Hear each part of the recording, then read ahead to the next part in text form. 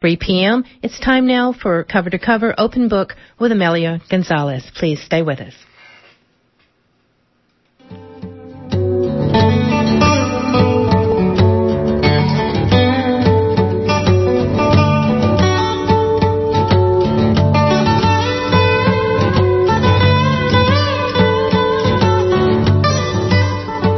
What is a quinceañera? A quinceañera celebrates a girl's passage into womanhood with an elaborate ritualized fiesta on her 15th birthday. A quinceañera is a marker birthday, when a girl could start attending adult parties. She's allowed to pluck her eyebrows, use makeup, shave her legs, wear jewelry and heels. In essence, she is ready for marriage. A quinceañera is also a booming $1 million industry. Websites are being born as we speak with theme ideas, gallery of dresses, and chat rooms. Cruise lines and hotels are marketing quinceañera packages, and families are going into debt for the opportunity to afford daughters their proper quinceañeras. And all the while, staggering statistics of teen pregnancy and high school dropout rates are affecting our Latina youth. This is what my guest today discovered as she embarked on chronicling the phenomenon of the quinceañera. Julia Alvarez is with us today in Open Book, Friday's edition of Cover to Cover. I'm Amelia Gonzalez. Julia Alvarez has written many books, among them her children's books, How Tia Lola Came to Stay, Before We Were Free, Finding Miracles, and The Legend of Altagracia. Her books of poemas include The Other Side, El Otro Lado, Homecoming, and The Woman I Kept to Myself. Her novels have reached international fame, notably How the Garcia Girls Lost Their Accents, Yo, In the Name of Salome, Saving the World, and In the Time of the Butterflies, which later was produced as a film. She, along with her life partner, has also started a sustainable farm literacy center called Altagracia. She's here to talk about her latest book, Once Upon a Quinceañera, just published by Viking Press. Bienvenida to Open Book, Julia Alvarez. Thank you for having me, Amelia. In the introduction of the book, Once Upon a Quinceañera, you start by defining what quinceañera means, which you already had a general sense of, and I think most of us do. But what in this exploration about this tradición surprised you? I think what most surprised me when I was asked to write this book, it was a commissioned book. The publisher called me up. They were doing a series of books on social phenomenon and matching writers with a topic. And they had decided on the Latino community. They had decided on the topic, and they decided I would be a great match. So they called me up, and they said that they wanted me to do the Latino phenomenon. And I thought, wow, what? Immigration, any of the big issues? They said the quinceañera. And I said, you're kidding. The quinceañera? I said, I'm not a girly girl type girl, and I never had one. I think you've got the wrong writer. And so they said, well, can we send you this documentary? This documentary had been done by a public TV station in Boston about a single mom who threw her daughter a quinceañera. And I watched it, and I was hooked. I thought, oh, my gosh. I can't even describe the mixture of feelings that I had watching it. I felt that a lot of the issues that we're facing as a Latino community, as we become the new demographic, the new Americans, the boom population, and people are now wanting our votes and wanting to sell us things because we're a big buying muscle now, how our traditions are getting endangered by that and becoming consumer moments. So there was that issue. There was this beautiful issue about the young girl coming of age and the mother-daughter relationship and the mother passing on her history.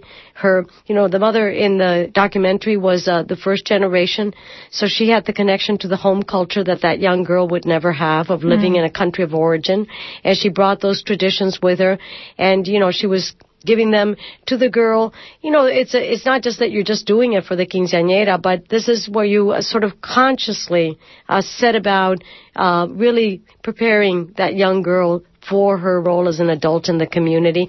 So there was that going on. There was just the wonderful, tender moment of this young, vulnerable, beautiful, and I say, I don't think there's an ugly baby out there. Babies are beautiful by being babies, and I don't think there's an ugly quinceañera out there. They're just so beautiful. So we're so proud of our young women. They have such challenges ahead, but they have such talent, and they have, they can be such leaders in our community. And this is a moment, this cusp where it's being decided which way they will go. And this tradition if practiced in a way that's consciente and connected and not about the consumerism, can be such a wonderful, wonderful send-off. Not just a send-off, it's the beginning of a journey with our young girls through their lives. It begins then, but with that ceremony, you're marking a life cycle moment that's important and reminding that girl that you were there with them for the rest of their journey. Mm-hmm. We know that the tradition of the quinceañera has its roots in Mexico and has spread to other Latin American countries and is growing, and yet not to the heights of extravaganzas that are taking place stateside. Why do you think that is? Well, it's such a curious question. I mean, part of the reason I wanted to write this book is because I wanted to meditate and question and find out answers to these questions. And I think part of what happened is that, as you note, all of our tribal cultures, there are coming of age ceremonies for the young people coming of age. It's something that, our tribal cultures very much wanted to mark ritualistically important life cycle moments, and coming of age is definitely one of the big ones. So the Aztecs had ceremonies. Our indigenous people have ceremonies. There's the Canal de Still in the Navajo tradition. Across the globe, there have been tribally. This is an important moment that has been marked universally. But as the quinceañera has evolved, it really has become a kind of more Europeanized tradition, as now being traditionally, quote-unquote, practiced in the United States. The girl has a court that's very royal, a court of 14 couples. The girl is crowned with a tiara. She dances a waltz with her papi. She has a big ball gown, as in Queen Victoria's time. So the accoutrements that it's gathered around itself have become more and more, are more and more of a Europeanized courtly tradition. But the issue is that we have this wonderful coming of age ritual for our young girls, and we can be playful with the content of the tradition. We don't want to lose the tradition, because we have something that is really takes care of our people. Our traditions are meant to take care of us, but we need to constantly review them and reinvent them so that they're meaningful and take care of us in a new context. I think the reason it's become so popular in the United States, one of the things is that as we are a diaspora people, as we get away from our roots, as we scatter, the only way we can take our roots with us are our portable traditions. And so they become even more important when we're separated from our communities and our home countries and our roots. It's how we keep those roots going into the future and into the next generation.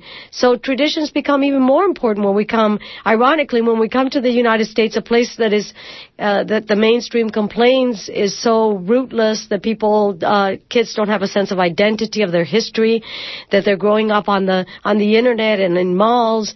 There's almost hunger for it. And one of the interesting terms that I heard used by some of the people involved in studying the tradition is what they call retroculturation. The young people are actually wanting to learn Spanish of their, grandparents. They want to learn the dances, the recipes. They want the traditions because they feel like they want to claim their identity, to have a stronger sense of who they are. And that is strong with the young woman, Monica, that you follow throughout the quince, in terms of her and quite a few of the girls talking about their culture. This is their culture. This is what ends up symbolizing what their culture is. Can you talk a little bit about that? However shallow it might be at moments, there is that hunger for it. There is that hunger for it. And like as you mentioned, however shallow it becomes. But this is why, in part, I wrote the book, because I think it's our responsibility as the elders of the community, as the parents, as the educators, as the madrinas, as the aunts, to protect the tradition so that it's not just a shallow moment. One of the epigraphs of the book, or the epigraph of the book, is by Plato. Education is teaching our children to desire the right things. So part of the quinceañera is to profundizar the ritual and not make it just a one-night party, but make it a process and a meaningful ceremony that the young girl really, is connecting with her tradition and her culture and her family and her community. And it's a wonderful opportunity for moms and dads and families to, as they're preparing, as they're thinking about the celebration, as they're creating what they think is meaningful. There now are these quote-unquote traditional little aspects of the tradition that people now think they must have. But the quinceañera, traditions are elastic. They grow, they evolve, and you can make them meaningful for yourself. But now traditionally, the quinceañera has the change of shoes from flats to heels. You don't have to have a court of 14 couples. Maybe you just want the significant people of your life there to stand by you as a sort of symbolic gesture that they're going to be with you for the rest of your journey. You don't have to be crowned with a tiara. In other words, you can play with these traditions. These are the accoutrements that have now been attached to the tradition, and the market is even making them more elaborate. Right. So true. That, this is what we have to be careful of, because the market takes our traditions and sells them back to us with a high price tag and tells us this is what it means to be authentically Latina. How do they know? Right. Well, as a matter of fact, you went to a quinceañera expo. Was that in San Antonio? That was in San Antonio, right? You met people that were trying to use the opportunity to empower young people, such as Priscilla Mora, doing the expos to educate Latina, Sister Angela, using the tradition as a teachable moment, and Ana Maria, who founded the Stay in School Quinceañera program. Can you talk about their work? Well, even though it's now being, there's a now Quince Girl national magazine about the quinceañera, and now Disneyland has a package where you can have your quinceañera at Disney. And, the consumer culture is just growing with this. There still are, in many, many communities, it's still very much I want to say a mom and pop kind of business, where you have people like Priscilla, who is, who cares about who really connects with the young girls and their families and gives them seguimiento, follow through after the quinceañera, is eager to know that they're still in school, that they're taking care. I mean, it's a community. She is acting as a provider of services, but it's not services just in the monetary level. We have Esthercita in Miami, who's this wonderful, we had them always in our familias back home, the tia that knows how to do everything and knows what goes with what, and, what cake and what color goes with your complexion, everything. She knows everything. And Esthercita, actually, when there was a Mariel boat lift in Miami, and these young girls came, and they had been, they were unable to have quinceañeras. They were so poor, she got a group of 15 of them together, and she gave them a group quinceañera with donated dresses. There are wonderful quinceañera programs out there now. There's one in Idaho, the Stay at School quinceañera program. Ana Maria Chactal, she takes the young girls for 6 months. She teaches them traditional art. She has the viejita come in and teach them how to make the traditional wax corona with wax flowers, but she also has the Latina congresswoman come in. She has college counselors. She teaches them the dances. In other words, the girl really is learning how to be an adult that really takes her culture and her roots, but can also use it, can also be prepared to be successful in this culture. So it's not an either or. And Sister Angela Heredia, who is now in Nebraska but was from San Antonio, and she actually gives retreats for the young girls before their quinceañeras. So you do have these figures in different communities that are really trying to protect our traditions so that they really are taking care of our young girls. And they are taking care of our young girls. In other words, for them it's not just to make money. Right. The one thing that made my skin crawl that I would hear when I would go on websites about quinceañeras is our new target population. Target is what you do when you have a gun. Right. You know, when you're aiming at somebody, not to do them any good. So when I heard, about these target populations and how we're trying to market to them this great new industry, the quinceañera, one of the dress companies that I talked to, they said, our best clients that we're really trying to hook are the Latina population, because we can have them, for a long period of time. We can get them with their baptismal dresses. I mean, they didn't use these terms, but, we have them for their baptism, and then we can have them for their first communion, and then we can have them for their quinceañera, and then they'll want a bridesmaid dress for an older cousin that's getting married, and then we can have them for brides. So we can really, it's maximize. a really maximize. Right. So we as a community have to be careful that we take care to keep our traditions to be about taking care of our young girls, not creating, consumer moments for them, which are not going to help them at all, That's the voice of renowned author Julia Alvarez, and we're talking about her latest book, Once Upon a Quinceañera, on Open Book. I'm Amelia Gonzalez. I wanted to ask you about the staggering statistics that you have included in your book that are affecting Latinas today, where it might seem that quinces are a distraction, a fantasy. Can you talk about those statistics that are very disturbing? The highest suicide attempt rate in the country is among Latina girls. Highest teenage pregnancy rate. Second highest dropout rate from high school. 1 out of every 4 Latina girls drops out of high school. Second only to Latino boys. 1 out of every 3. So we've got, the statistics are dire. There was even a series in Diario La Prensa, Spanish language newspaper in New York, called Latinas in Crisis, about the state of our young Latina girls. An op-ed piece in the New York Times, Latinas, a cry for help, a year ago. And so, we have these dire statistics on the one hand. Our girls are ending up at the bottom of the heap. And yet we've got this booming celebration, which in many cases is this fantasy that these girls are going to be princesses, they're going to have a kingdom, they're going to have a court, and they're actually, these two, this is another thing that really made me want to write this book. What is going on? What is this discordant situation? And how can we use the quinceañera to do something about this problem?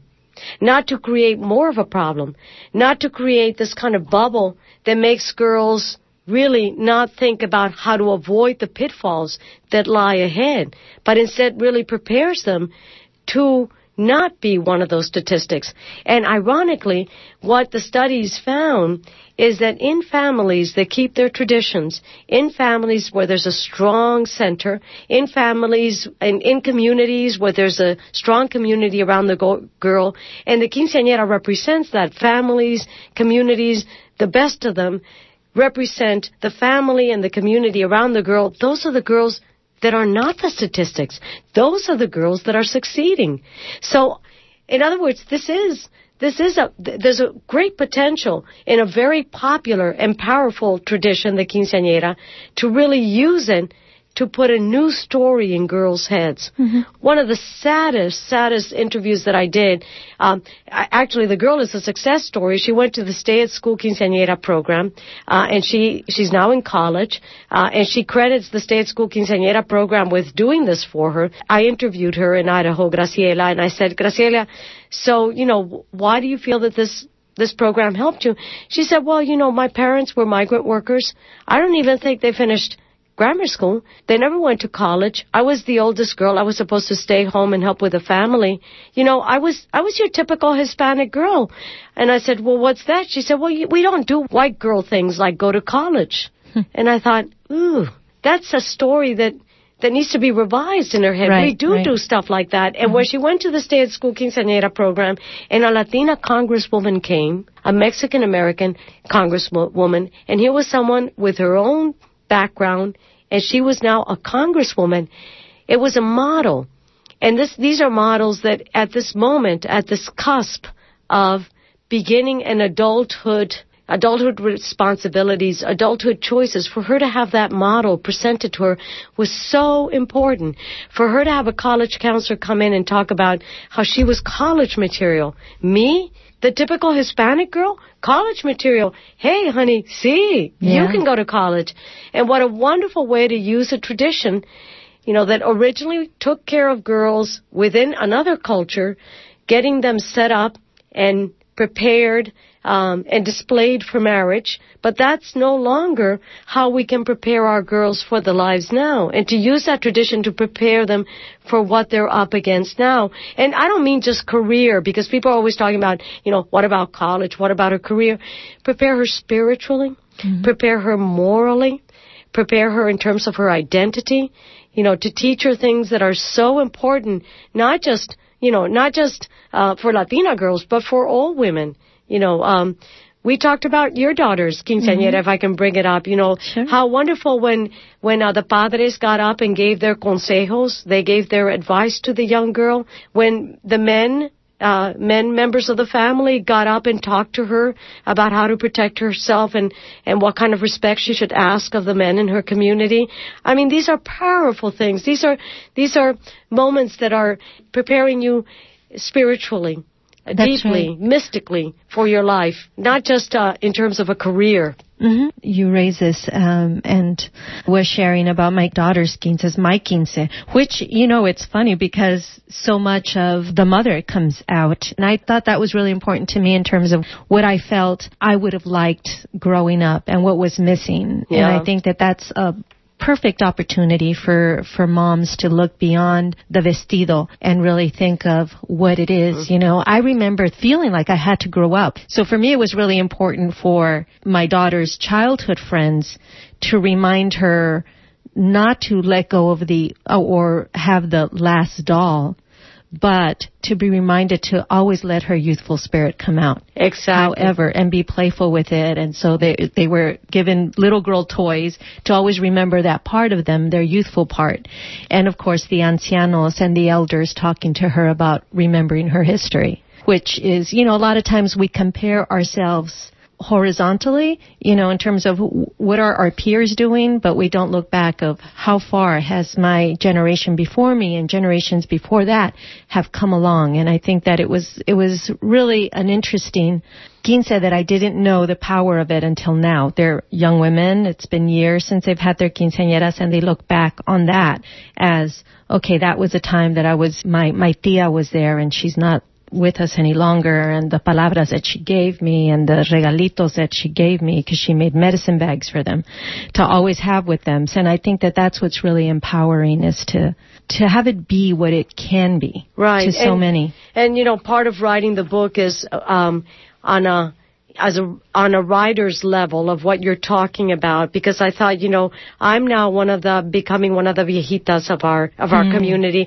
I have gone through many of the struggles. I have been, a Latina woman, coming of age in this country, and in a population that is coming of age in this country. Uh-huh. It's becoming the boom population. It's really a powerful demographic. So I feel like, what did I learn along the way? Right. That I can pass on as I talk about this tradition? What were some of the issues for me? What were some of the difficulties? What were some of the bumps? What were some of the dangers? What were some of the deepest joys? What can I say and pass on to other Latinas and other moms and other daughters in this culture? So for me, it was a way of doing almost a quinceañera through writing the book. And I feel that it is important. That's such a wonderful point you made, that not to think just horizontally. There's a wonderful Native American story about a woman who all the time is trying to touch the stars, and she keeps trying to touch the stars, and one day she finally touches touches the stars, and Father Sky looks down and said, how did you get to be so tall? And she says, I'm standing on a lot of shoulders. Right. And for our young girls to know they're standing on a lot of shoulders, their mothers, their abuelitas, it's a history, and they are a bead in the necklace of the generations. And so, adulthood is when you start thinking in those ways, and it's not just, the girl that goes from girl to being a woman. It is a journey. And adulthood is about realizing that you don't any longer just belong to yourself and what you want and your own needs and what you have to have, me. Adulthood is about belonging to all the people who love you as well and are invested in you. Mm-hmm. And so the ceremony is a great way to sort of enact that ritually, so that the girl, it's marking that, it's acknowledging it. And those are important spiritual, mystical, ritualistic moments that we hunger for as human beings. Mm-hmm. And finally, I wanted to ask you about the women that you mention in your book that have broken the stereotypes and have really guided us through refusing to stay stuck between opposing forces, such as Gloria Anzaldúa, Sandra Cisneros, Lorna Di Cervantes, Sherry Moraga.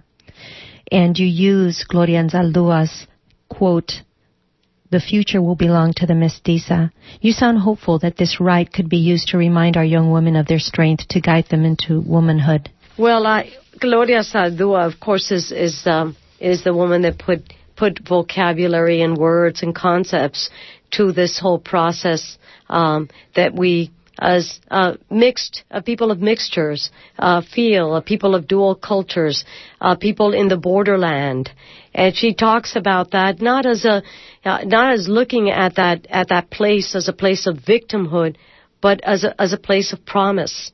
That we are the bridge people. We are the people that can create a new template for how we can be combinations, how we have to, honor all parts of ourselves, which therefore means that we honor others that are out there and are mixtures themselves, that there isn't an either or, that there isn't an us and them, that we're all part of a human family. But because we, as, people of mixture, borderland people, experience that inside ourselves. We are people that are combinations of European traditions, indigenous traditions, African traditions, people of diaspora. We have become this amalgamum, and therefore we can model how to do that as a synthesis that is successful and a template for American community and for the global community. So I love Gloria Anzaldúa's words that she published almost 25 years ago or more. They were prophetic. She says, "En unas pocas centurias, the future will belong to the mestiza. Because the future depends on the breaking down of paradigms. It depends on the straddling of two or more cultures. By creating a new mythos, that is, a change in the way we perceive reality, the way we see ourselves, the ways we behave, La Mestiza creates a new consciousness." I think that's quite a promise for our young Latina girls and for women everywhere and for human beings everywhere. I want to thank you so much for joining me today, Julia Alvarez. Gracias for having me. Julia Alvarez is the author of several books of poetry, books for children, a book of essays, and books of fiction, including How the Garcia Girls Lost Their Accents, In the Name of Salome, and In the Time of the Butterflies, which later was produced as a film. She was in town this week to talk about her latest book, Once Upon a Quinceañera, published by Viking Press. You've been listening to Open Book, Friday's edition of Cover to Cover. If you have any questions or comments about what you hear on Open Book, feel free to contact me, Amelia, at kpfa.org, or call our comment line at 510-848-6767, extension 622. With Bonnie Bone at the controls, I'm Amelia Gonzalez. Thanks for listening.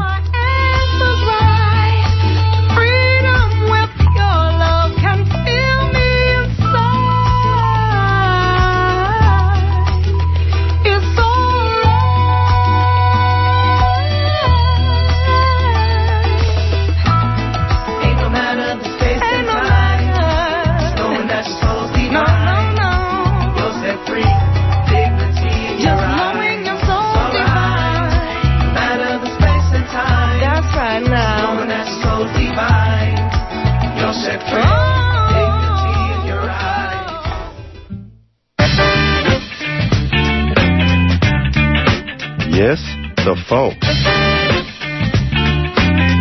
Have you ever wondered about the funk? And why this music is so hard? Think about the sacrifices that I made for you.